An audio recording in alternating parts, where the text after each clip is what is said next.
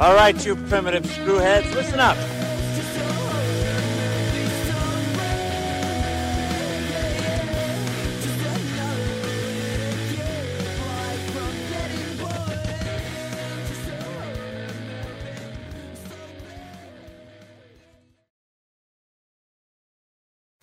Hello again, and welcome to Primitive Screwheads Talk Horror Movies. This is Doom Guy here, and we're talking today about Doom Annihilation. My name is Doom Guy, also known as Dan, and this is my co-host, Andrew. Andrews doesn't have a funny voice for today. That's okay. I don't know why Doom Guy has a southern twang in my little voice right there. Because, I don't know. Doom Guy's never really had a voice, but if he did, that would be assuming that I'd assume that's what he sounds like. You just call him Doom Guy. Are you talking about the main character? Yes, the main character. His name is Doom Guy. Isn't he called the Doom Knight or something? Or No, the Doom Slayer in the new guy. But Slayer, he's always known Doom as Slayer. Doom Guy. Like, he's the OG Doom Guy. Oh, okay. Well, whatever. Doom has a very rich lore, man. All right? I'm being John honest. Carmack totally didn't say, a story in a video game is like a story in a porn. No one gives a shit about it. No. It's you got to pick up all that lore pieces about that Doom in between your demon slaying. But, yeah. So anyway, I am Dan, and this is my co-host Andrew, and thank you so much for listening to Primitive Screwheads Talk Horror Movies. This is a podcast where we watch horror movies and we discuss it. We met over teaching in South Korea, talking about our love for horror movies, and now we decided to talk about it. So, Andrew, how are you doing today? I'm doing pretty good. Sweet. No iPad-related issues on your end that you are aware of? Oh, aside from the fact that it won't turn on, so I can't read my notes, no, there's none. Yeah. No, I heard about that. The ghost of Steve Jobs is literally haunting you right now. Yeah, he's being an asshole. That's right. So let's talk Doom, I guess. We can kind of segue into that one right now, because we're both video game players. We've both played our fair share of games. Do you have any sort of history with Doom? So, I've played some of the... I've played ROMs and stuff of the old original Doom, and I played games like Chex Quest, which is basically a reskin of Doom, but based on that Chex cereal. Yep. Which was a great game when I was a kid. I kind of want to find that game, play it again, because it was amazing. Did you ever hear of Super Noah's Ark on the Super Nintendo? No, is it like Doom? So basically what happened is there was this company called, I think it was Wisdom Tree, and they made Bible educational religious games, and they pitched an idea to Nintendo to make a game created on Noah's Ark, and Nintendo said no. So they said, fuck you, we're going to make a game anyway. The problem was you needed permission from Nintendo to release a game on the system, so they produced an unauthorized game with an unauthorized cart to put on the Super Nintendo. But they needed a game engine. And what they did is, because Doom was so popular at the time, they decided to approach ID Software, the guys who created Doom, and John Romero thought to himself, it would be fucking hilarious if we had a Bible game based on Noah's Ark in our engine. So yeah, you can license the engine from us. And they did. And it's called Super Noah's Ark, and it's on the Super Nintendo. Is it fun? It sounds awesome. It's Doom, except instead of killing demons, you are killing goats with a slingshot and knocking them out to put them on the boat. Oh. And that's pretty much it. You have to drag them back? No, they just kind of fall, and that's it. Oh. Yeah. But yeah, actually, I don't know if it was the Doom engine. I think it was the Wolfenstein 3D engine instead. You lied to me. Anyway, but this it's isn't the same Wolfenstein 3D Annihilation. What is this? What? We're not reviewing Wolfenstein 3D Annihilation. Come on. Yeah. So yeah, I played Doom a little bit as a kid. I remember waiting 50 minutes for it to download on AOL dial-up when it was made free for shareware, and it cost a huge amount of money, but it was amazing and it was wonderful, and I absolutely loved it. It is a very, very interesting game if you take a look at the history behind it. Very influential game. There is a book titled Masters of Doom, and I can't remember the author, so I'm going to write that up right now. Masters of Doom, written by David Kushner.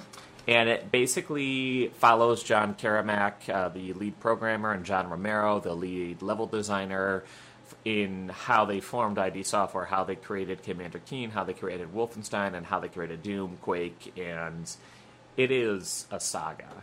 It is such a saga, and as someone who keeps his pulse on the video game industry very, very closely, it's, these two guys, it cannot be overstated how much they contributed to the actual video game scene. But we're not talking about that today. Oh, we're not? We are not. We are talking about Doom Annihilation, the 2019 direct-to-Netflix movie, loosely based on the 2015, I think it was, 2015 remake of the original Doom, which everyone thought was going to suck, but ended up coming out, and it was just like, hey, this is actually a pretty good movie, or this is a pretty good game. That game is awesome. Yeah, that game was phenomenal. And a new one's coming out soon, right? Yes, Doom Eternal is coming out sometime this spring, unless it got delayed again, which, after all the delays that's been going on in the video game world right now, could be. That's that. I think Final Fantasy VII got delayed again. Yeah, that's like later April, I think. Yeah. Yeah, it happens. It happens. You don't care about that? I've lost all steam on that. I don't care. What? I keep caring about it, and then I keep not caring about it. It's like Kingdom Hearts 3, and that game finally came out, dude. I did not even finish it. I got to the Elsa land and stopped, and I was like, I'm done. So, they kept the cloud cross-dressing scene in. Oh, the and Walmart it's in the newest trailer. Is your interest peaked again? Like, that was probably the hottest part of the game, but like... They're keeping all the weird shit in. I love it. I love it. But they have to do the battle system, though, right? It's going to play more kind of like Kingdom Hearts, where you're following over shoulder, kind of? Yes and no. If you do want to play it turn-based, they do have an option in there, so you basically just go back and forth between turn-based. Basically, it's going to be, and we're completely going off topic here, but that's okay.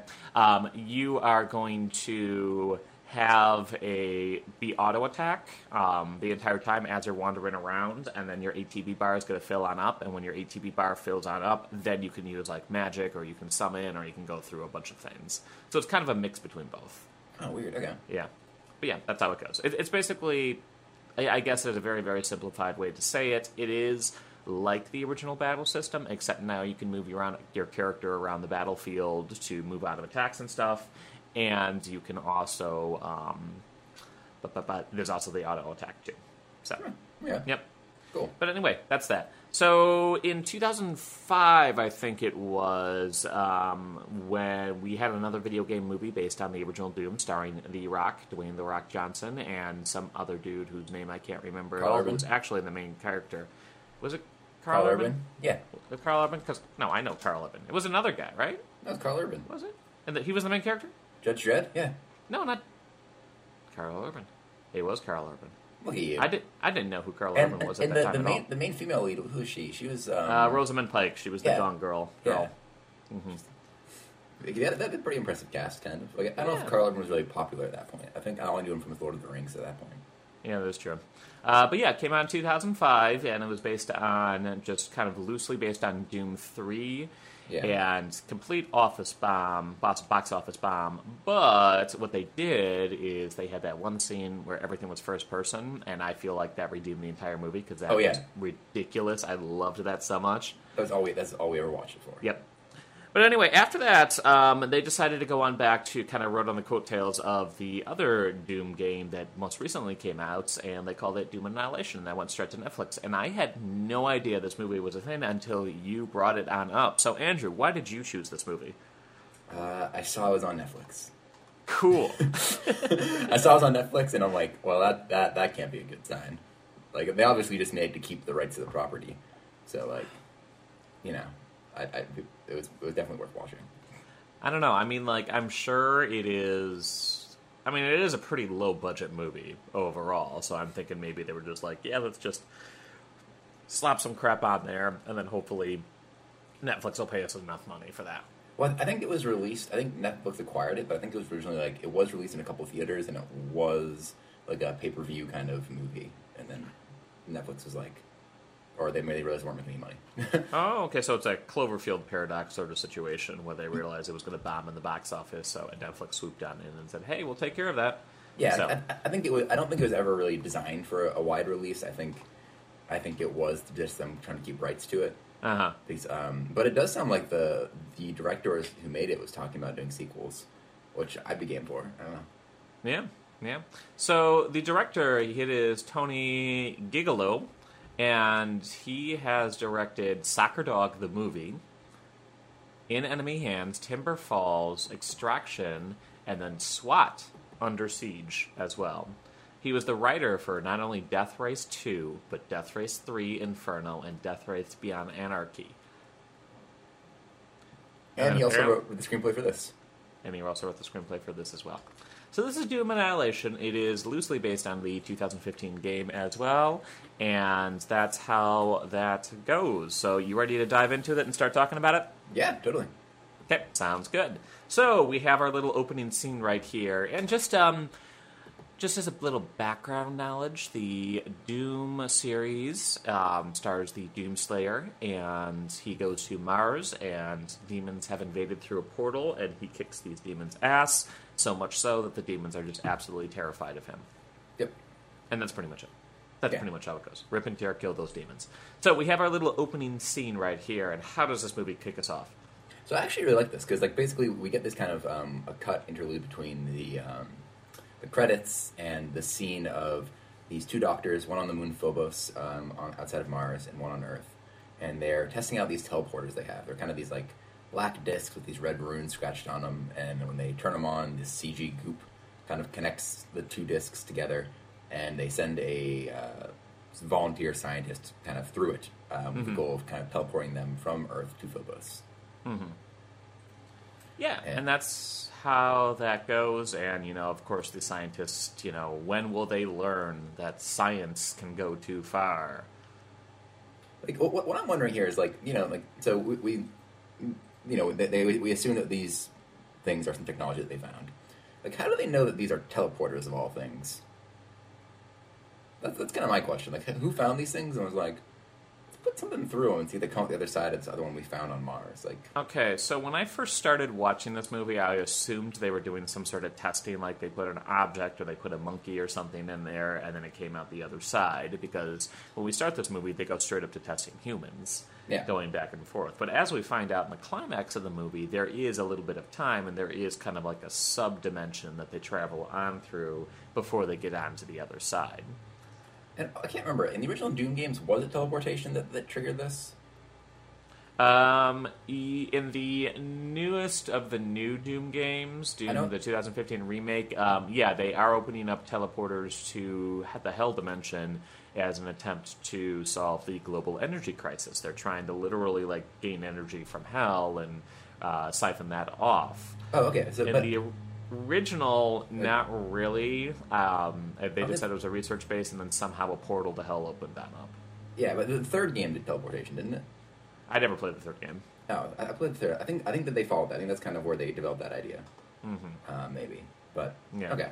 Anyway, that was something I was kind of wondered about. Mm-hmm. But you know what this reminds me of? Do you ever watch X-Men Evolution? No, I did not. What's going on there? The Fox series. Basically, they reveal that Nightcrawler, when he teleports, he briefly goes into a Hell Dimension. Uh-huh. So he when he poofs into the Hell Dimension out.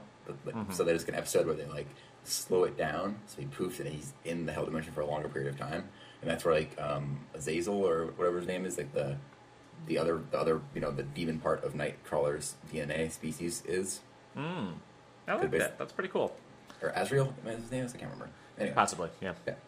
But yeah, anyway, these scientists are kind of just wandering around, and they are doing this experiment to try and teleport a human subject from Nevada over to Phobos. And this is something that kind of threw me off as well.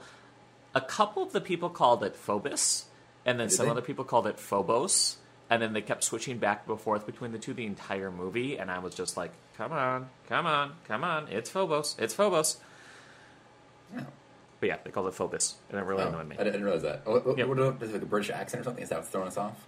Possibly. Because our main bad guy, of course, has a British accent because all British people are evil. It's okay. I have British friends. I can say that. So.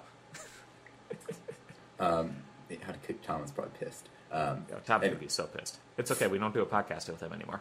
Oh, what? You stopped? Well, yeah. We have 3 different people. So those listeners right there, I have another podcast called Matt and His White Friends Talk About Video Games because I am literally only... I am a friend with a guy named Matt and Tom, and we talk video games. And, yeah, Matt lives in Korea, Tom lives in England, so it's hard to get all the time zones together. So we still sit, we still talk about it and stuff like that, but no, it's on hiatus, which makes this one all the more special. Anyway, continue. Anyway, we see a doctor. They send this other doctor kind of through the portal, and he comes out the other side, and his fingers are all black and gnarly, and he has like blood coming out of his eyes, and it's this big dramatic reveal, and we get cut to our title screen, Doom Annihilation. And I thought that was really effective. I thought, like, for a movie like this, I was actually surprised at how well directed that was. Mm-hmm. I thought that it didn't seem as shitty sci-fi movie as it would. Yeah, that as well. And then, don't get me wrong, like, the set direction and the acting and everything, I mean, it's definitely a cheap movie.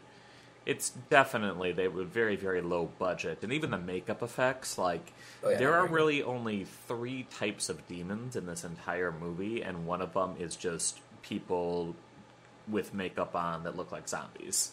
Yeah. Like, half of the movie is just zombie people. I remember I was sitting down, I was watching with my girlfriend, and I was just like, when are the demons gonna get here? I don't want to watch zombies, I want to watch demons. Yeah. But yeah.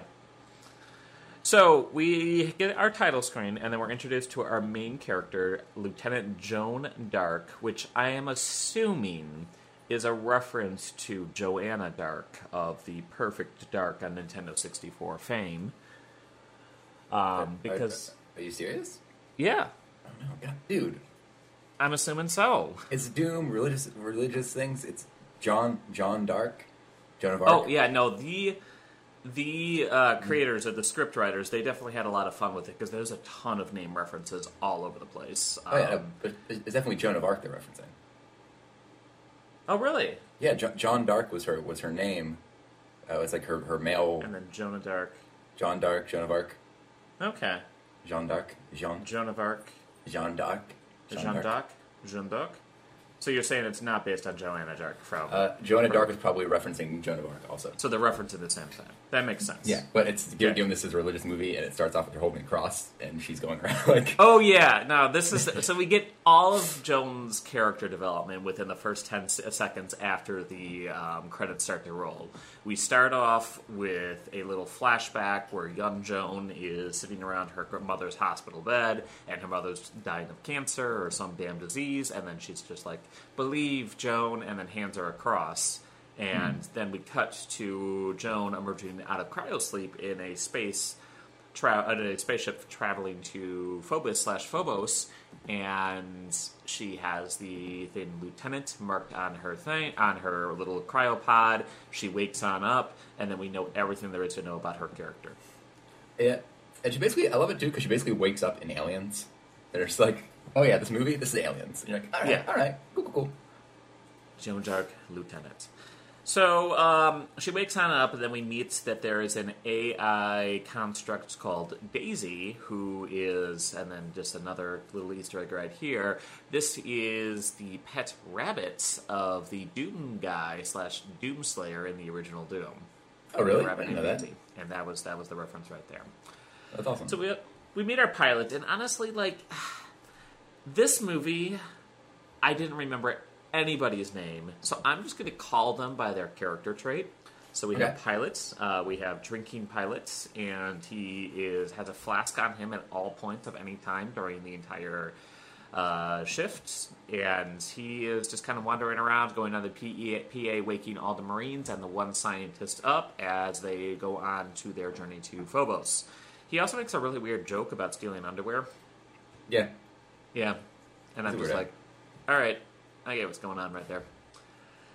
And then we kind of have our little aliens around the breakfast table scene here on the spaceship where we're introduced to the rest of our characters.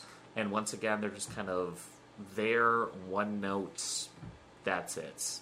So how does that correspond? What happens there? I don't think we really learned too much about them. Like, I feel like we basically just learned that they're going to Phobos. They're going to, I think, are they just dropping off Dr. Bennett? Is that all they're doing? I can't remember what they're doing there. There's 2 different ones. So they're dropping off Dr. Bennett. Dr. Bennett is scientist character. And Joan's past fling, I think? Yes, past lover. And they have a little bit of history on there. For me, honestly, I thought he was going to become a villain. I kept waiting for the turn. Yeah. I feel like he seems like that he seems like the Burke character from Aliens. Predators. Oh, yeah. He starts out as a friend, but then you learn he's just there for the company. Yeah, no, I kind of got a, what's his name? The bad guy in Predator. In Predator? No, Predators. Predators. Predators. Oh, Topher Grace? Topher Grace, that's the one. Yep, he kind of felt like a Topher Grace sort of character. I see. We were just like an about face going on it there. But yeah, we are introduced to our characters, and we have Joan Dark, who's our main character. She's our main Marine. Oh yeah, and the Marines are going down there to protect the technology being developed on Phobos. Sometimes some people, and the scientists, like apparently being assigned to Phobos is a huge deal. It's like winning the lottery for a scientist.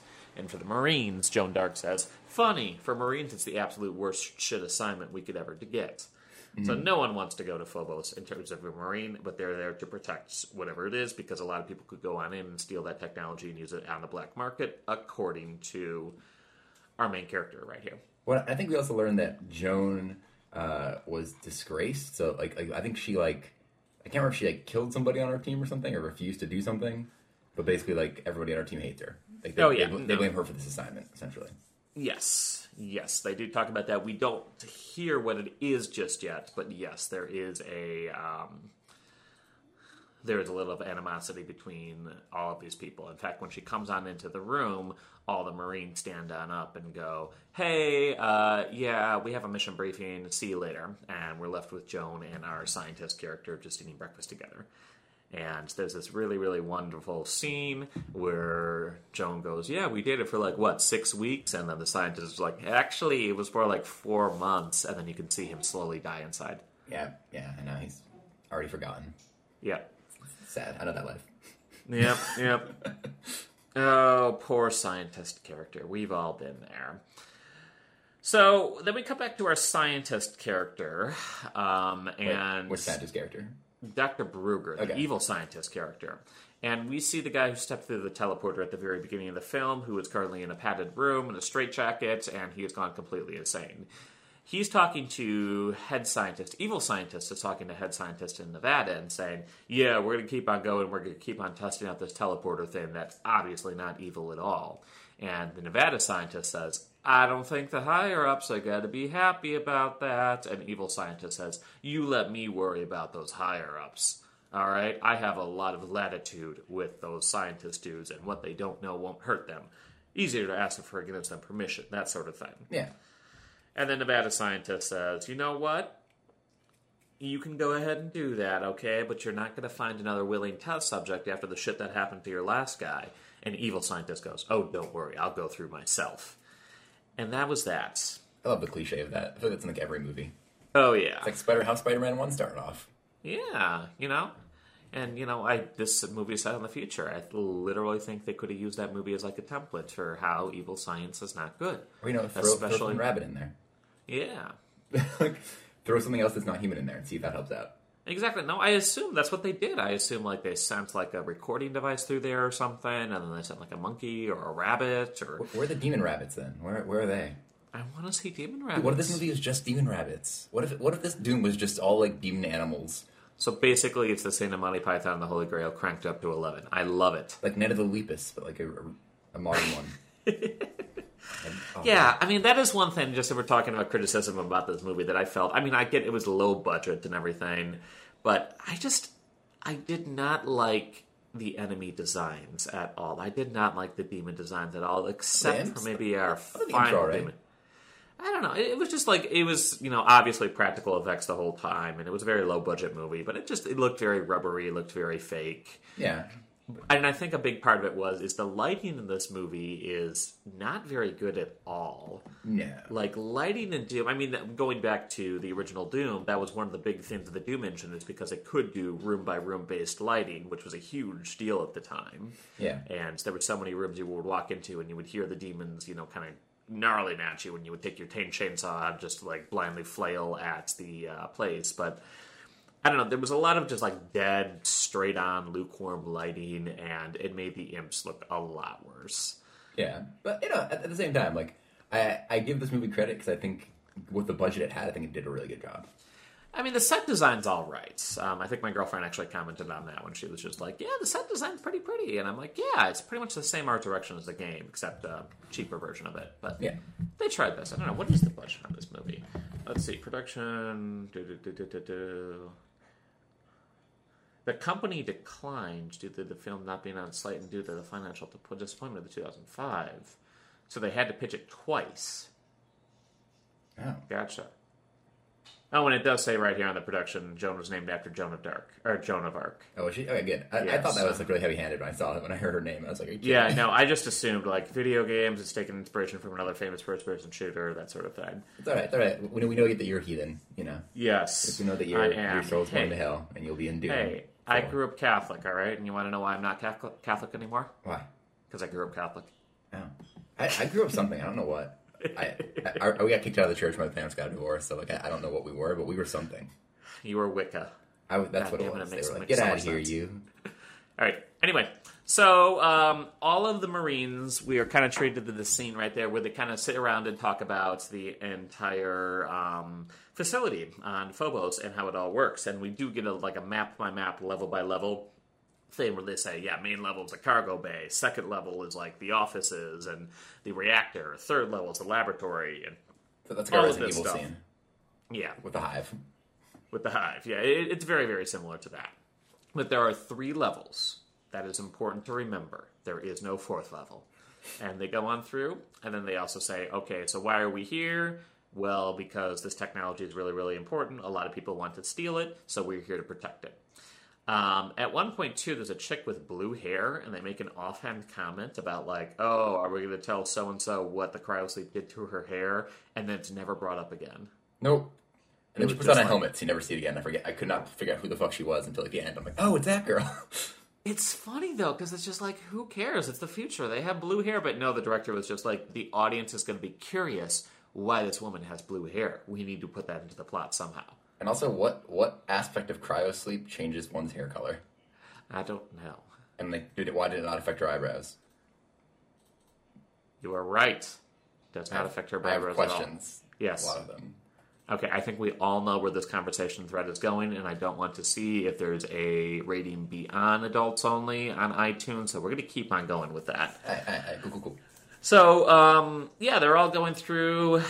They talk about how Phobos is a very unstable planet, and what the days are like there. They talk about, the Phobos days are a little bit longer than actual Earth days.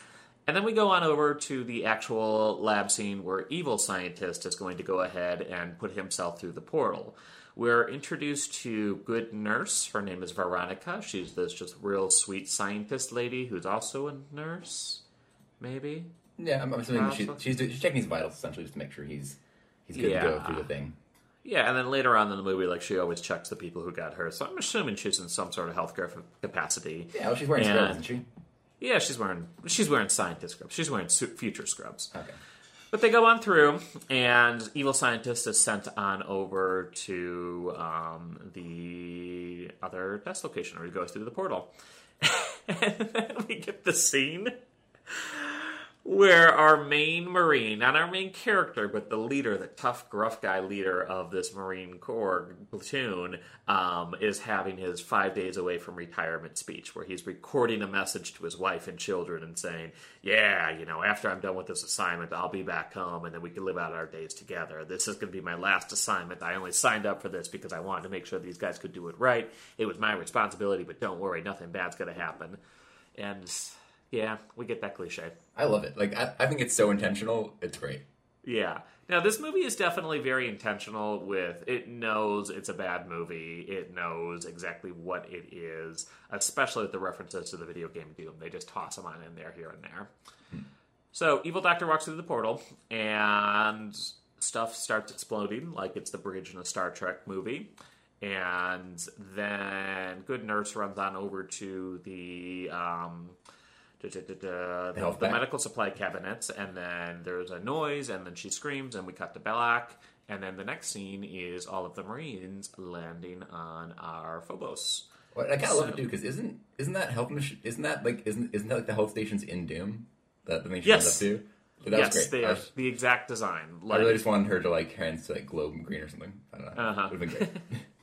Here, eat some chicken I found hidden in a wall. It'll heal you up completely. All right, so they all land on Phobos. What happens there? So they land on Phobos, and they are not able to hail any communication. So Daisy is like, "Yo, guys, I'm sorry. Like, we can't get in there. We can't have a connection, and the doors aren't opening for us." But what they do realize is that there is actually kind of like a maintenance entrance below the ship where they can kind of go and hop into. Yeah, right on the deck of the ship, there's a little maintenance hatch. And I love how the main scientist guy discovers it, because they're mentioning, is there another way to get in? And main scientist guy goes, yeah, there's a little, hatch on the deck of the ship. And then everyone's like, how the hell do you know that? And he's like, I'm a scientist. I studied everything about this space because I'm a nerd. Which, again, makes me think that he's the evil guy because he, like, for some reason knows everything about this place that's going crazy. Yeah. Like, I feel like he was red herring. I don't know. Or, like, they just didn't know how to write him. One of the two. One of the two. Both are very valid solutions. Yeah. But anyway, yeah. So they can't go on down into Phobos. What happens then? Well, they go down there. It's great. They go down. It's awesome. Basically, so they go down there and they have to go through this kind of, like, hatch, and they realize that because the power is gone, the nuclear reactor, I guess, on Phobos that kind of keeps the place alive, the limiters and the safety kind of precautions for it won't last if it runs out of battery, essentially. So it's at I think it's at 3% now or something. It's really it's oddly low. I don't know why it's so low, given it just went out. Clearly they have issues with their batteries. Yeah. Goddamn Phobon engineering. Yeah, it says their reserve power is 9%, which is 2 hours, or 2%, which is about 90 minutes. But they're like, but it should be like 72 hours. So they fucked up something. But basically, they go down there and they break into two teams. One team to go find the scientists, and one team to go kind of fix the reactor before shit goes down. Mm-hmm. Yeah, and that's what they do. And then we spend about 20 minutes just kind of wandering through all of the different miscellaneous rooms in the entire facility. At this point, I remember pausing and then looking at the time, and I'm like, it's 35 minutes into the movie, and I have not seen a single demon slayed yet. What the fuck is going on here? See, I was okay with that, actually. I kind of appreciated the slow build, because I feel like I feel like the movie took itself a little bit more seriously because it's about 30 minutes in where we find our first body that they locate in their like. And did you notice the name on that body that they discover? Nope. William Blazkowicz, the protagonist of the Wolfenstein series. And then they also find another body as well, and that body is John Carmack, the lead programmer for the Doom series. So at that point, I just could not stop laughing. It was just like, all right, I get what they're doing here. Oh, that's awesome. But they also find like some. So they find these bodies. They find, I guess, these programmers. How could they? And they also find this like Sumerian text that's written in blood on the walls, which looks pretty cool. And then I also like how the audience explains, like, who are the Sumerians? Oh, the Sumerians, or the Sumerian is an ancient language by the Mesopotamians who were the very first life here on Earth, over in the cradle by the Tigris and Euphrates rivers. And we have, like, this whole mini history lesson because they were just like, yeah, we know most of the audience for this movie is probably not going to know who Mesopotamia is. Well, I love how this one guy just knows all this. Like, this one guy, they don't, like, look it up, this one guy, and it's not like, they could have had Daisy explain. They could have had, like, not a person who randomly knows all the shit about Sumerian text. Listen, that's his one defining character trait. That is true. But he is... Sorry? He is Mesopotamian. But he is descended from Mesopotamia. Well, we also get introduced to our HUD here. So we start. They basically kind of like the first game, or the first movie. They realized how much we loved the first person scenes. So they introduced the heads up display in this that they use, which we can kind of see through their perspective, which comes up a couple times. And they use that HUD, which Daisy has access to scan the Sumerian and translate it, which fucks up Daisy as well. Yeah. So I'm going to pause here for a second, and I'm going to talk about This movie seemed very early 2000s, late 90s in terms of how it approached a video game movie. Like, when the original first batch of video game movies were coming on out, like the original Doom, like, not Silent Hill, Silent Hill did a little bit, but Resident Evil and stuff like that, there were a lot of elements of just people didn't know what to do, so they were just like, okay, we're going to take some random shit from this game, and we're going to toss it in the movie, and it may work in this medium, it may not, but damn it, we want our fans to say, hey, I know that one, or hey, I understand that reference. And this is kind of what I was getting a lot from this movie, too, because there's a lot of just little drops here and there. Like, at one point, our main character gets a chainsaw, and she just starts chainsawing through everyone. There's another part, we have our John Carmack and William Blazkowicz references as well. The imps obviously fire the fireballs. It's, it was just very late 90s, early 2000s in that idea. Yeah, but I don't know, I almost kind of appreciate it, because I feel like the game is rather plotless to a degree. Like, I feel like the games don't really have much going for them in terms of writing a movie. They just have a scenario set up. Mm-hmm.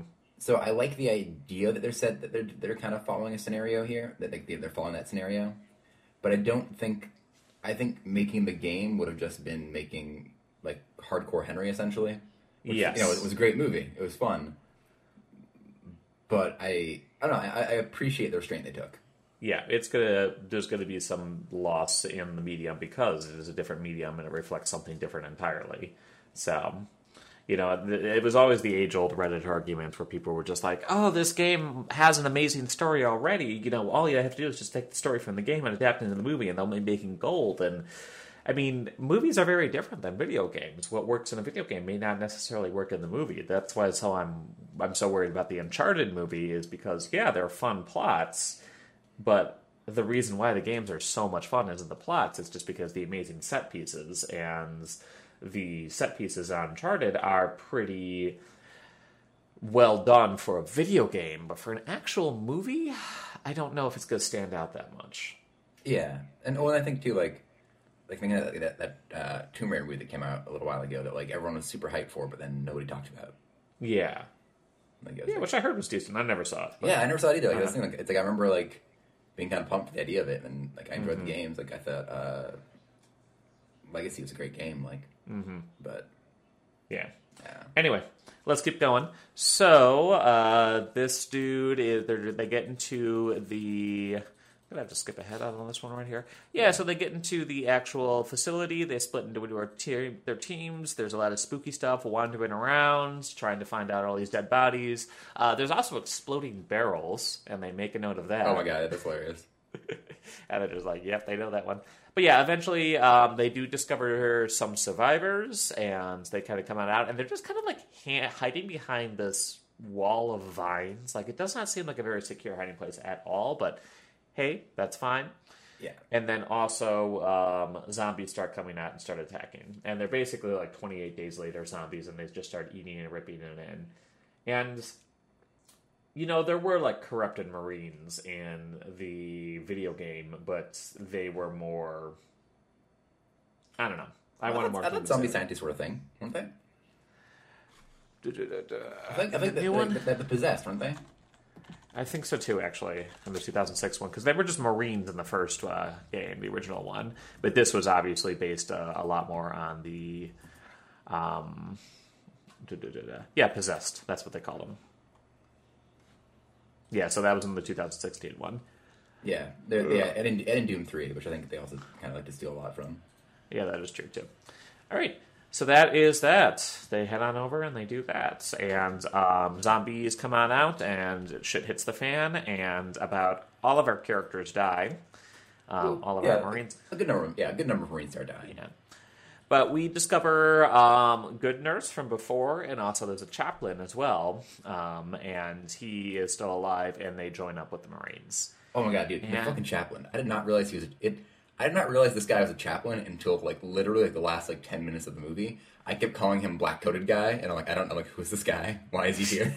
I had no idea. He's wearing the priest. He's wearing the collar around his neck. Is he though? I feel like he's wearing a black shirt with what happens to have a white collar underneath it. It's almost like he's wearing a t-shirt over t-shirt. One of the t-shirts slightly larger than the others, so a little white collar appears, and he's also wearing a black jacket over it. He's got the collar, dude. No, but it's not the traditional collar. It's not like that like starchy, like uptight collar. Yeah, it is a very thin collar right there, but I don't know. Maybe it's because my Catholic upbringing, but I got that. And then they also made mention earlier in the movie when they're going over the entire facility and talking about all the places. They're just like, "Hey, yeah, there's a chaplain there too." So, yeah. Yep. Anyway, yeah. Zombies kill. Zombies start attacking. We lose. Sumerian guy. We lose one of the girls. And not blue hair girl. We lose Asian girl. She's alive. Yeah, we lose Asian girl. And one of our guys, this kind of cowardly character, I forget what his name is. He runs away. And they basically, it's kind of weird because they fruitlessly break up.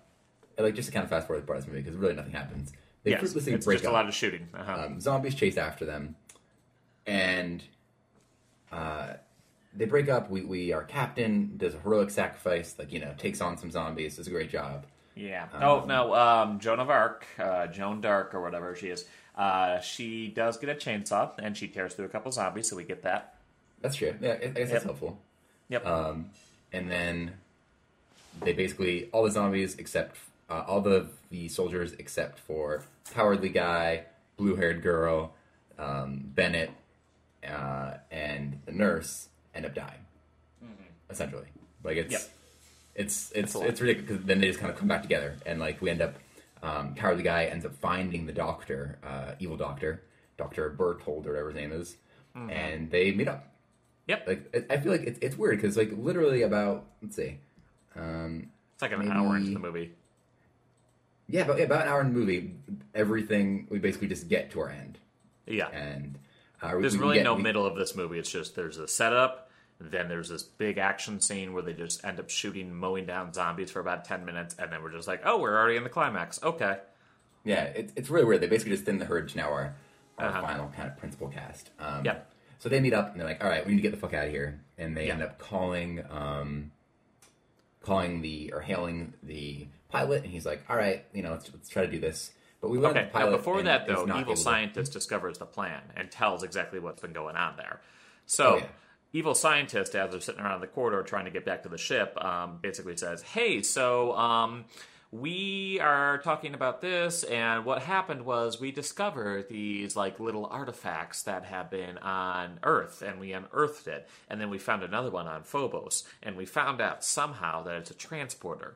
And then they're also saying that, hey, if this transporter transports between these two different places, then maybe there's another transport out of there, and we can go ahead and use that to transport to other planets that could support life, so we can start colonizing them, because we can't colonize them with regular spaceships right now because laws of physics and shit like that.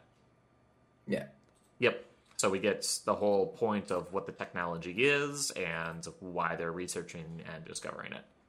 And this is all after our heroic sacrifice by our what's his name guy by our by lead Marine dude Captain dude. So and what's gonna happen, but I kind of like it. I like what happened where he was shoots all these zombies, whips out his old fashioned shotgun, which I think is also a trope that they have some old fashioned gun. Yes, and then he uses the new shotgun. Shoots the door closed so Joan can't go to save him. And you're like, aw, heroic death and tropes, all the tropes. All the tropes, all the time. He was just 2 days away from retirement, that bastard. Okay, yeah. I'm looking at a picture of the chaplain right now. That collar's bullshit. I'm sorry. That collar's fucking bullshit. But anyway, so that happens. I'll tell the Pope. That happens in... we cut back to the ship, and the pilot is basically trying to get Daisy to make contact. And he's... the pilot's like, all right, we can't just sit here. We need to do something. And Daisy keeps going sorry, I can't do that. Can't do that. Can't do that. He's like, all right, let's go back up to orbit so we can get out of here, and we're gonna be able to call Mars that way. And he's like, I can just do this manually. I don't even need you for that, Daisy. And Daisy kind of pulls the how, I'm sorry, I can't do that. Yeah. So Daisy's been corrupted somehow. We also get read the Sumerian, right? It got possessed from reading the Sumerian. I guess that's what I kind of took it as. I took it as it read the Sumerian because Daisy also was kind of starting saying them in weird directions. because Yeah. they used their GPS, and it started being like, oh, let's go this way instead. And they're like, oh, why'd we go that way? It seems like we went like, Yeah, and that was into right after the zombies. Sumerian text that happened right there. Yeah. We also got this quick little scene, too, where Chaplin and Joan Dark kind of sit on down, and they just have this random conversation about religion. Like, oh, you were religious, Joan? No, my mom cancer took my mom, so I didn't feel like, I didn't see much the point of praying after that, after cancer took my mom. And then it was this whole big thing with the chaplain going, but faith, you have to have faith, even, he's watching you, even in your darkest moments. Yep. Great. So they get back to the ship. The pilot is trying to talk to Daisy again, and Daisy just completely refuses. She says something ominous like, you all aren't getting out of here alive. And then there appears to be an imp on the ship. And an imp is one of the enemies from Doom. They kind of wander around, and they can shoot fireballs at you. John Romero and John Carmack, they did not want a hit scan enemy. They just wanted one that actually fires projectiles. So that's what they did. And they have the imp in there. And like I said, the lighting in this movie is not very good, and it's just very dead-on neutral lighting most of the time. And the imp looks very much like a guy in a rubber suit. But he looks like a great guy in a rubber suit. Aliens, this ain't. Aliens were just guys in rubber suits. What are you talking about? Yeah, but the lighting and the camera angles and everything, it did not feel like it because they did such a good job with the cinematography. And this movie did not. Fair enough. Yep. So more people die. There's this one scene where someone's climbing up a ladder and then his guts spill all over the floor. Yeah, this really can be summed up by more people die over and over and over again. I think British dude dies at this point. There's a fight scene on the bridge of the deck where the imp is fighting Joan Dark. And then the fight scene when she's fighting the imp attempts to possess her. But then the chaplain comes on out and asks, and basically shoots her, or the imp with a shotgun, or with a machine gun, and then reveals, I used to be a Marine a long time ago, so. But then he dies, right? Yes, he does die. Okay, that's He does. And then he's just like, you gotta believe, Joan. And Joan's just like, but I don't wanna. My mom took me away with cancer. Yep. Anyway, where are we? This movie blends together. And this is also, so basically, while this is happening, our, what would you call them? Our scientist and our nurse kind of go and hide in this room. And while they're in there, they're talking evil about... scientist, not good scientist. Evil scientist, yeah. And they're talking, and she's like, I remember, that, like, when you came out of that portal, like, you weren't normal, right? Like, she's saying, like, she remembers everything that happened, so, like, it wasn't... He originally came out and said, like, oh, I don't remember what happened, I just, like, woke up here, and she's like, I thought, like, you weren't passed out when you came out. Like, I remember when you came out, you weren't, like... Yeah, you were good, you were lucid, you were fine. And Yeah. it's just like, I don't remember. Stuff like that. Bum, bum, bum. Something's up with this dude. Yeah. Yep. So, yeah, he's either possessed or he's a demon in disguise or something's going on with this dude. But yeah, we get this kind of weird thing about that. Mm-hmm. And then all of the rest of the remaining of the people, after they clear off the rest of the imps on the ship. Oh, there's the one shot that I really like where blue-haired chick and British Marine, they basically tag team an imp together, and then the imp falls to the floor, and then they just completely wail on it with bullets as it's lying on the floor. And I was just like, all right, that's satisfying. I like that one. And then they all go back to that little breakfast/dinner table in their mess hall, and they're all kind of sitting around. And at this point, I actually paused the movie, and I was just like, don't they have like 20 minutes until the whole base explodes? Well, that they could leave, though, right? They're like, we can get out of here. No, this is at this point they realized, oh shit, we can't get out of here, because this is also the scene where they start talking about different ways, and they say, well, this evil scientist suggests, well, we can jump through the portal, and everyone's just like, no, we're not going to jump through the portal, and then they say, well, we have 30 minutes left until the place explodes, and then they're all like, okay, let's jump through the portal. Fair enough. Yes. That's how that goes. I don't know. I felt rushed, and I remember I said I turned on my Google Home and I set a timer for it to see exactly, if this movie holds that up to that. Because I don't know, the sense of time, I felt like they could have said, yeah, this place could explode in 3 hours, and that would have been more believable than the 30 minutes that they had before. Oh, yeah, that's right. Okay. So when they pull up before all the shit hits the fan in that garden room where most of the characters die, it said it had 39 minutes left. Now, after all those battle scenes, literally about 30 minutes later into the movie, then it says they have 20 minutes left. Sense of time was all out of whack, man.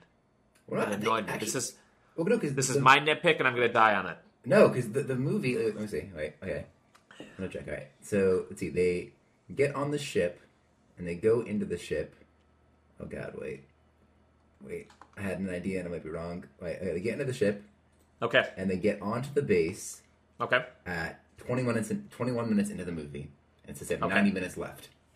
Okay. Then they go back down later. I don't know why I'm trying to defend this movie. I am going to create a flow chart. We're going to have to do that. All right, at an hour and 8 minutes. Go for it. Let's see. We're going to see the screen. I'm trying to piece my way through this. All right, show us the little thing. All right, that's not showing me. It's showing me in the preview, but it's not showing me right now. I don't know what's going on. This is annoying. Anyway, okay, it says they have 22 minutes left. And yes, the movie ends at 1:30. Let's see, it blows up. She jumps in the port before it blows, right? Well, no, it doesn't blow up because they fixed the reactor. They don't. I thought they didn't. Yeah, they fixed the reactor. The guy, the circuit board was fried, and then he's just like, hey, I'm just going to fake it and say that it's not going through. That was that big blue light in the basement when the evil little scientist gives his evil speech. Yeah. I thought they did. I thought they didn't fix it. No, they fixed it. Oh. They fixed it, and that's how they got the portal working back up again. Listen, man, this is the hill I'm going to die on. The sense of time is all out of whack in this movie. But not by much. It annoys me. Not by much, though. Like, you know what? This is my hill to die on. All right. Because, the funny thing is, it's at an hour and 10 minutes into the movie where they say there's 20 minutes left. So had the 90-minute countdown start at the beginning of the movie, it would be exactly accurate. But it wasn't 90 minutes. It was 30 minutes. No, it was at 90 when they first left. When they first landed on there? Yeah. Okay, that makes a lot more sense. So they're actually not bad. I'm actually impressed. There was the one director, and he was just like, "Yeah, we got." Someone's gonna fact check this shit. Someone's gonna fact check this shit later on. There's gonna be two dudes, and they're gonna have a podcast, and they're gonna be super nerdy about it, and we need to change that up. And that's exactly what they did. And they're like, "Yep," and one of them's not gonna have their notes. They're gonna be looking for things to talk about. I got my iPad working. My notes still aren't on it. I'm really pissed. I took such good notes. That's fine. We'll have to redo this. We'll have to remaster this episode later on. So, they eventually find their way down to the reactor. I don't think I'm missing anything. So, just to get roll call at this moment, we have Evil Scientist, we have Good Nurse, we have Joan Dark, and we have Good Scientist, we have Blue-Haired Chick, and then we also have British Marine. His name's Douche. He set up as our douchebag character the entire time. Yes. Which I like that. No. He set up as our douche, but he also was not terrible. Because he hates Joan. He's the one who's like, fuck you, Joan. We don't want to be in your fucking team. But, and he's also the one that just runs away constantly, too. There's this one scene where demons are chasing him down a hallway, and Blue-Haired Chick is shooting at the demons, and he just goes, nope, and then he just runs away. And Blue-Haired Chick's like, boo, you jerk. Yeah. So. It's great. Yep. So they're in this reactor room, and Good Scientist kind of sits on down, and he starts looking at it, and it's just like, all right, I think I can repair this. The circuit board's fried. I'm just going to fake it so that it thinks the circuit board's installed, and I'm just going to run it through anyway, because who cares for safety regulations, because we're all going to die anyway. And as he's working on it, Evil Scientist goes into his villain monologue, which is the most out-of-place, weirdest villain monologue I have ever heard. There is no... Why now? I mean, I get sense narratively in the movie why the speech would be told at this point, but in terms of what's happening in the scene, the only thing they're doing is just waiting for that reactor to boot on up, so they're just kind of waiting for tech support to get done with it, and still the guy's just like, oh, Joan of Arc, or Joan Dark, I know you. I heard what happened to your former, units. You let that terrorist get away, and that's why you're so disgraced and why everyone hates you. Why do you do that, Joan? Why did you let them go? And he's just egging her on. It's weird.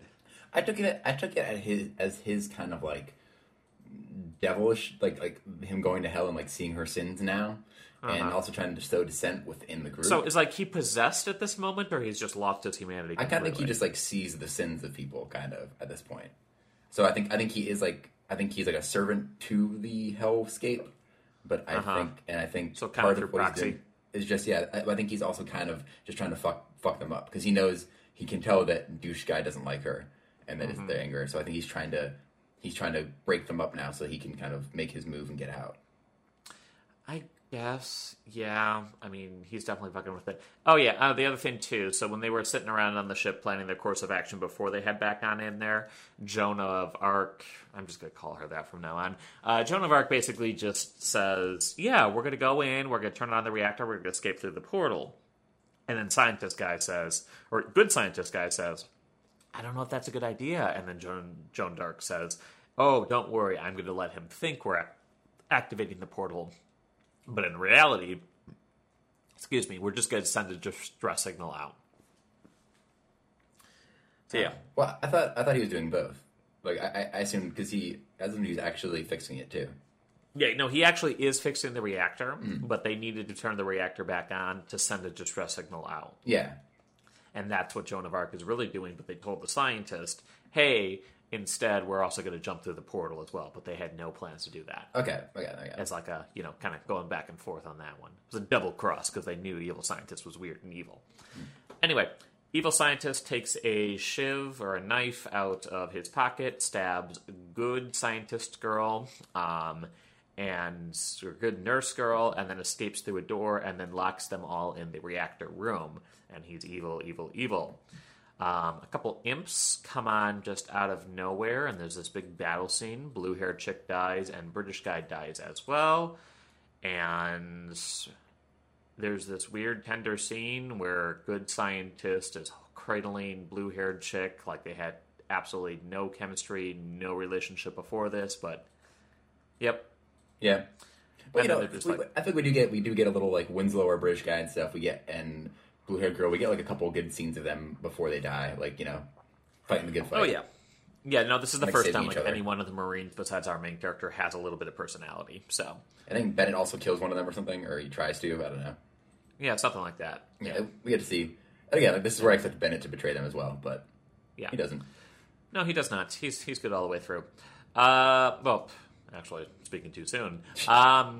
Yeah, so Bennett and our good scientist and the lead lady, Joan Dark, decide to talk to the dying good nurse, and the good nurse tells them, oh, remember how I said earlier in this episode that there were only 3 levels and only 3 levels? Well, guess what? There's a secret 4th level.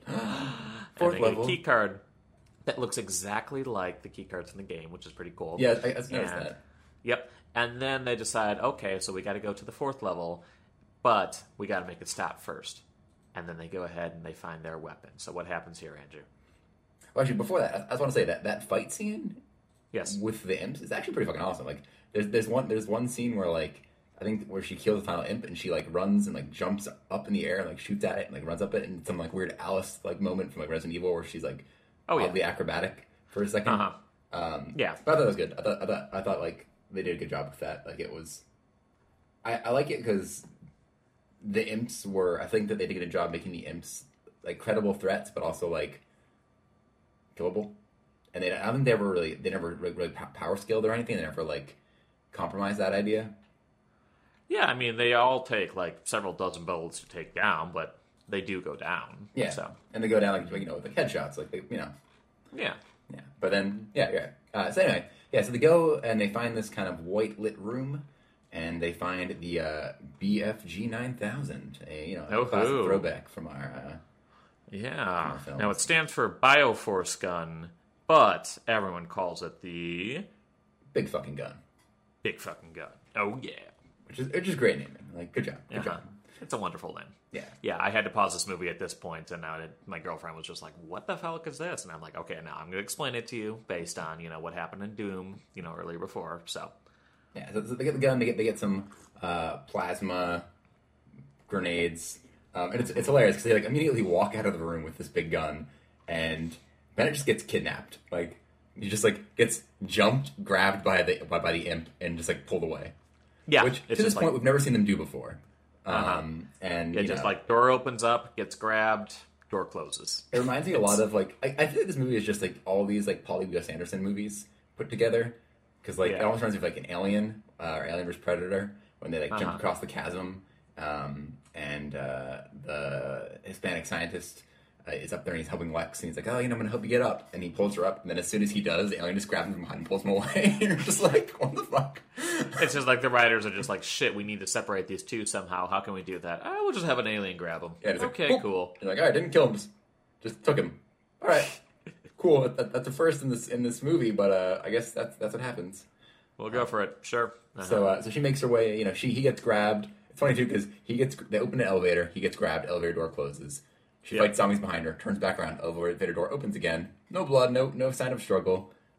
This imp literally like kidnapped him and then set the elevator back up for her. Like I would have assumed that like the place is like the elevator is not an option anymore at that point. But she just like waits for it, comes back, and she makes her way down into this bloody hallway covered with corpses. And straight out of Metal Gear Solid after the ninja makes his way through the hallway and everything. There's a corpse just hanging around on the ceiling, just upside down. Which you get like makes you wonder did the imp do that? Was that the zombie scientist that did that? Like, what's going on? Like, we haven't seen these imps do anything other than jump at people and throw fireballs. And I'm just hold them up. Okay, so just tie his leg up there on one of those rafters. All right, good. Yeah, that's spooky enough. All right, let's go. And then she makes her way through that into then the immaculate room with the portals and the scientist who's all bloody and beaten up, being sassy, and he's like, "Yo, I'm gonna open up this this portal. It's gonna be great." And he starts speaking Sumerian and whatnot. And is this when? Yeah, this is when he brings out another imp comes in, and then what's his name? Bennett comes in. Good scientist comes on in, but he's possessed now. Oh no! And how did he get possessed? I'm assuming. So remember on the bridge when the imp was trying to possess Joan Dark, but the chaplain came on in and shot it before the process could be completed. I'm assuming it was something like that. Then why the fuck did it kill these other scientists? How does it choose? Because reasons. It's more dramatic this way. Yeah, but I guess that makes sense that they're stealing their souls and thus possessing them. Okay. Yeah. Mm-hmm. All right. So anyway, Joan and Bennett have their little fight scene, and the evil scientist is monologuing in the background, just going back and forth, saying "Rawr." And then he also basically implies that when he transported himself into hell, he met with the demons in hell, and he basically is subservient to them at this point. He's saying, they will guide humanity, they will take humanity because what they know is better than what we're going to do. It's futile to fight against them. Yeah, I think he kind of takes that again, like stealing from Alien vs Predator, he kind of takes that idea of history as an alien force is what caused humans to evolve and gave us our technology. So he basically implies this and that's basically what we get. Ancient Sumerian things used to be in our dimension essentially, and used to travel here, and these were relics left behind by them. And without them, we would not have progressed to the point that we have in society. And they want their world back, essentially. We never really know how they got exiled, how they were not allowed back to our world. But that's his goal is to give them a chance to come back and take over again. Yeah, and do what they missed doing in the first part right there. But yeah, Joan ends up shooting him, and then he falls down to the floor, and then Joan turns around to try and shut down the portal, but then she hears a noise behind her, turns back around. Evil scientist stands up again. Oh, nope, he's part demon now. And he tears open his chest.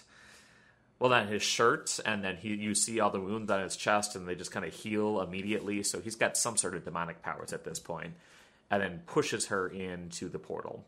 Bum, bum, bum. And we get our big climax of the scene of the movie where Joan climbs out of this little lake, and she finds herself in the hell dimension, which Looks a lot like Death Valley.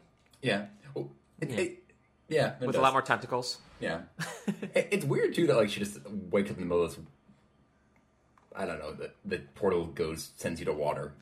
Yeah. Like, it makes me wonder, like, with the scientist previously and with the test subject scientist in the beginning, like, what happened to them? Did they pop into the same place? Or just like, boop, water. And then, like, somehow found their way back to another portal? Like, I'm assuming so, yeah. It brings up some questions, but anyway. It does. So she's wandering through hell, and in the background we get to see, like, the imps kind of, like, lurking in the shadows, trying to check her out. And then she sees this little opening in this one column right in the middle of the place. But she's still got her BFG on her, don't worry. And the big boss demon stands on up. And, I mean, the design's kind of cool. It looks like the bad guy from the first Thor movie. Yeah, with it's the same thing. In the middle of his face and stuff like that. And he's not any, like, I can't remember him from any of the games. He's not like an established character, is he? No, he is not. Because, like, he's not the devil. He's not, like, any of, like, the big bads. He's just, like, some guy. Yeah, he's just some head demon, some archdemon. But he kind of just talks to her and gloats to her and says, hey, look at this. We should have wiped you from existence when we had the chance. You know, you humans are the worst, and we will get our revenge. And then she is kind of down on the ground at this point, and she looks into the lake, and she sees the necklace, her cross that her cancerous mother gave her a long time ago. And she was just like, that's right, I'm in my darkest moment, but I can still survive. So she ends up running and shooting a couple demons and kind of carving her way through a path of demons with the big fucking gun. At one point, the ground crumbles away, and she does this very, very cheesy-looking slow-mo leap through it. She got some plasma grenades as well. She got in the same room she got the BFG from, and she tosses them at groups of imps, and then she just kind of runs through the portal. And there's a lot of, like, slow-motion cinematic shots here, too. What's up? Oh, and they're implying that all these large kind of protrusions from the ground are other portals, right? Yes. Like... It kind of almost, it's kind of like, they're almost like in like the hell version of like that forest from Nightmare Before Christmas, where like all the different trees lead to different worlds, but it's like different portals going different places. Mm-hmm. But it's weird that she goes through a different way than she came out. I don't know. But I guess she ends up in a different place too, so that's convenient for her, I guess. Yeah, it works out really nicely. And I guess like it is the most commonly used portal because it's the most obvious one between the two places, so... Yeah, what if you like they're pretty close in proximity in terms of the actual spatial distance. So then here's my question: if we sent a rabbit through there and they did do these test trials, how would it get from one portal to the next? That is very true. I'm assuming an imp would like steal their soul and then just kind of like walk on through. I don't know. Maybe imps like rabbits. Actually, no, they don't because that's the plot of Doom 2. Doom guy's rabbit is killed and he gets pissed about it. But I will say, the imps I thought look better here, though. They almost look slightly different. I feel like they're all CG, obviously, but I feel like their heads look different. Aren't they? They're a little more like reddish. They kind of look more like they're more emaciated, which makes sense, you know, given the limitations of the human body. I thought they did better. I think their faces are more like fiery looking. Like I don't know if these are the same imps or these are something different. Yeah, no, it's definitely something different, and the CGI is a lot better. Like this whole last scene, you can tell they blew about half the budget just on this one. So. Yeah. But yeah, that's how it goes. She goes through the portal, and she ends up in the Nevada Research Facility. And did we say that she left some of those plasma grenades behind for the imps to? Yes, but those plasma grenades exploded. Yeah, because you can't jump anywhere without a fire explosion behind you. No, you cannot. That's exactly what she does. But somehow, like I'm surprised because only she makes it through the portal, not the fire explosion. Yeah. Maybe you can only send organic matter through it. Maybe we're going by Terminator rules here.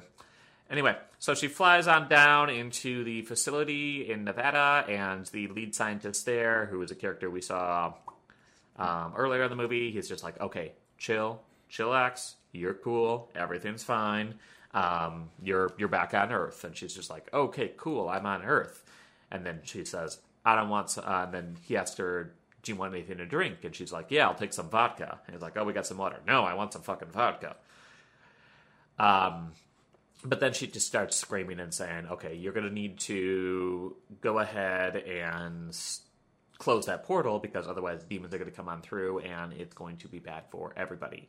And the scientist says, oh, she's delirious, give her some tranquilizer. And they give her a shot of tranquilizer, and then all of a sudden they hear the portal start to roar and scream, and that's where our movie ends. Wait, so I forgot. Does that mean that Dr. Bertruger is still sitting up on Phobos? Yeah. Oh. Yeah, and in fact, that's what they say. The scientist goes, oh, yeah, the portal must be warming up again. That must be Dr. Bertruger coming on through again. Oh. Yeah. Oh, I kind of like that. That's like a sad, sad ending in a way.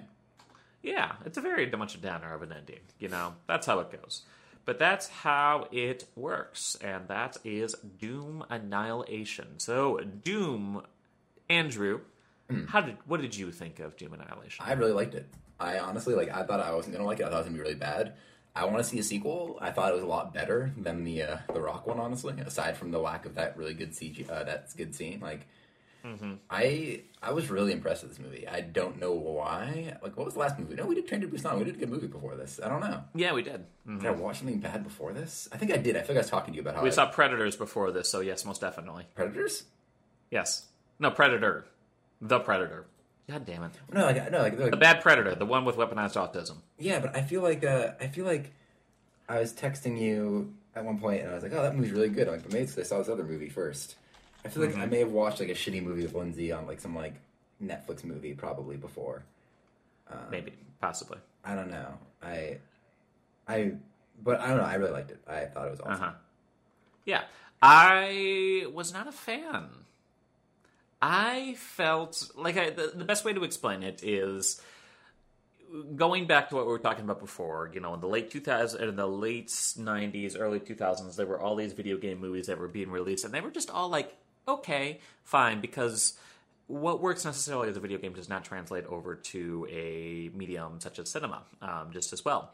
And I felt this was very much by the numbers. There were a lot of, tongue-in-cheek references. Hey, look, there's the chainsaw. Hey, look, there's John Carmack and William Blacksmith's name and stuff like that. I thought the action was monotonous. I felt it was just kind of the same over and over again, especially that garden scene where everybody dies. I couldn't keep track of anything that was going on then. Didn't like the enemy designs. Didn't like the lighting or cinematography. I mean, at first it was entertaining, definitely in terms of the, it definitely knew what it was. It definitely knew what type of movie it was and how basic it was, and a low-budget sci-fi movie based on a video game. But I don't know. I have no desire to see it again. Well, it's cool. You're wrong. It's all right. You're wrong. Okay. I don't think I want to see it again. I just, didn't hate watching it. Uh-huh. I think I just really I will say that I didn't hate watching it. It wasn't it was a bad movie, but it wasn't a bad movie. There are definitely worse things to watch. Well, yeah, when I hear want to watch a Doom direct to video movie, I did not think it would be this good. Yeah, I guess that. I don't know, but I do think you're giving it too much credit. I don't know, man. I feel like it's pretty sound. I don't know. I think it's better than The Predator. I think it's better than... It's definitely better than The Predator. It's a lot more enjoyable than watching Dreamcatcher again. Yeah, fucking Dreamcatcher. I'm trying to think of other movies we've done. That was painful. Dude, Dreamcatcher watching that for the third time was painful. I hated that. Ugh. Yeah, that made me really that movie made me uncomfortable to watching it again. And yes. I couldn't do it. It was bad. Yeah. I don't know. I just really liked it. I don't know why. Okay. Can I go ahead and read the trivia on the Doom Annihilation IMDb page? Go for it. So obviously it's some 13-year-old boy who wrote this. Captain Hector Savage flat out looks like Doom Guy. He also uses a double-barreled shotgun just like the best gun in the game. There we go. Yeah. Oh, yeah, this is actually kind of interesting. So in the beginning scene when they're all sitting around the table and they're having that aliens meal, one guy is on a VR headset and he's playing Space Pirate Trainer, which is that's an actual game you can go out and buy too. So that's awesome. Yep. Apparently they're talking about they're in talks to make a sequel. Oh boy. All right. I would watch the shit out of that. Where do you think this plot can go from here? Well, and the only thing I'm reading is that it said that apparently somebody asked the director if he would if the Barons of Hell would make an appearance, and then he said, like, yeah, he was thinking about doing it in the sequel. Uh-huh. Which I like. Again, like, part of the reason I like this movie is I think because it was so restrained and they had such little budget, they didn't throw everything in our face immediately. They didn't show us a Hell Knight yet. Mm-hmm. So I feel like it allows for escalation in future films. You know, it's like the first Resident Evil showed the liquor. It didn't show Tyrant, I suppose. We didn't get that till the second one. No, but like, you know, it showed some of the big reveals that are, you know, like kind of like big monsters. So like, you know, it's like in the later Resident Evil movies, they ran out of things to show us. They were like, oh, well, we showed the Lost Plagas. You're like, well, that doesn't even make sense. In the context so we're going to do like films. weird pterodactyl things. And it's just like, oh, okay. Yeah, it got really fucking weird. So I think I like the way that this is going. And I think because Dr. Bertruger is still up there, Bertruger or whatever his name is still up there, like, they can go places with it. Mm-hmm. According to IMDb trivia, Betruger is German for cheater or scammer. What a cheater or scammer. What? Uh-huh. Yep. But yeah, that is Doom Annihilation. Yeah, I don't know. I would suggest anybody should, like, if you feel like watching a shitty horror movie, like, check it out. I feel like it's better than like a lot of like the Nightmare on Elm Street sequels and stuff. Like, you know, it's not as hokey. I'm trying to think of a movie to equate it to, like either as equal or better than. Like, I think it's better than the original Doom. I think it's a poor man's Resident Evil, the first Resident Evil movie. So it's like Resident Evil. I would say past Resident Evil 2, I would much prefer this than any of the other films. Uh-huh. I think 1 and 2 I'm okay watching. I think if I watched them again, I'd probably feel them a lot more similar to this movie. But yeah. Yep. All right, sounds good. All right, well, thank you so much for listening. This has been Primitive Screwheads Talk Horror Movies. Once again, thank you so much to Teddy's Atlas. They did our theme song. It is called Horror Movie Story. You can get that off the album Children of the Corn. They currently only have 365 likes on Facebook. Let's try and pick that up a little bit because they're good Canadian boys, and we very much appreciate them. Anything else you want to add, Andrew? No. Do we know what we're doing next time? No, we have no idea what we're doing next time. Let's brainstorm. What do we got to think? Because this episode ran a little bit short. Yeah, it did. How about The Boy? The Boy 2's coming out soon. The Boy. I could play through God of War again and go, The Boy. All right, let's see this one. And this time I won't lose my notes. Yeah. I had so many good jokes in my notes, too. I'm so pissed. I don't know who the fuck my notes are. Lauren Cohen was on there, too. It's okay. I'm sad. Yep. Let's do that. All right, cool. Let's do The Boy. I'm excited. All right, sounds good. All right, man. All right. Bye.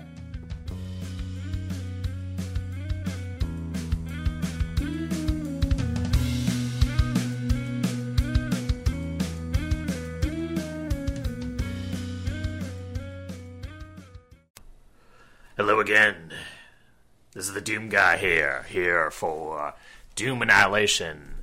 This is the movie we're going to be talking about today on our podcast, Doom Annihilation. Once again, I said the name again. Let's start recording one more time. What the fuck? What was that? Oh, God. All right. So we're going to pause.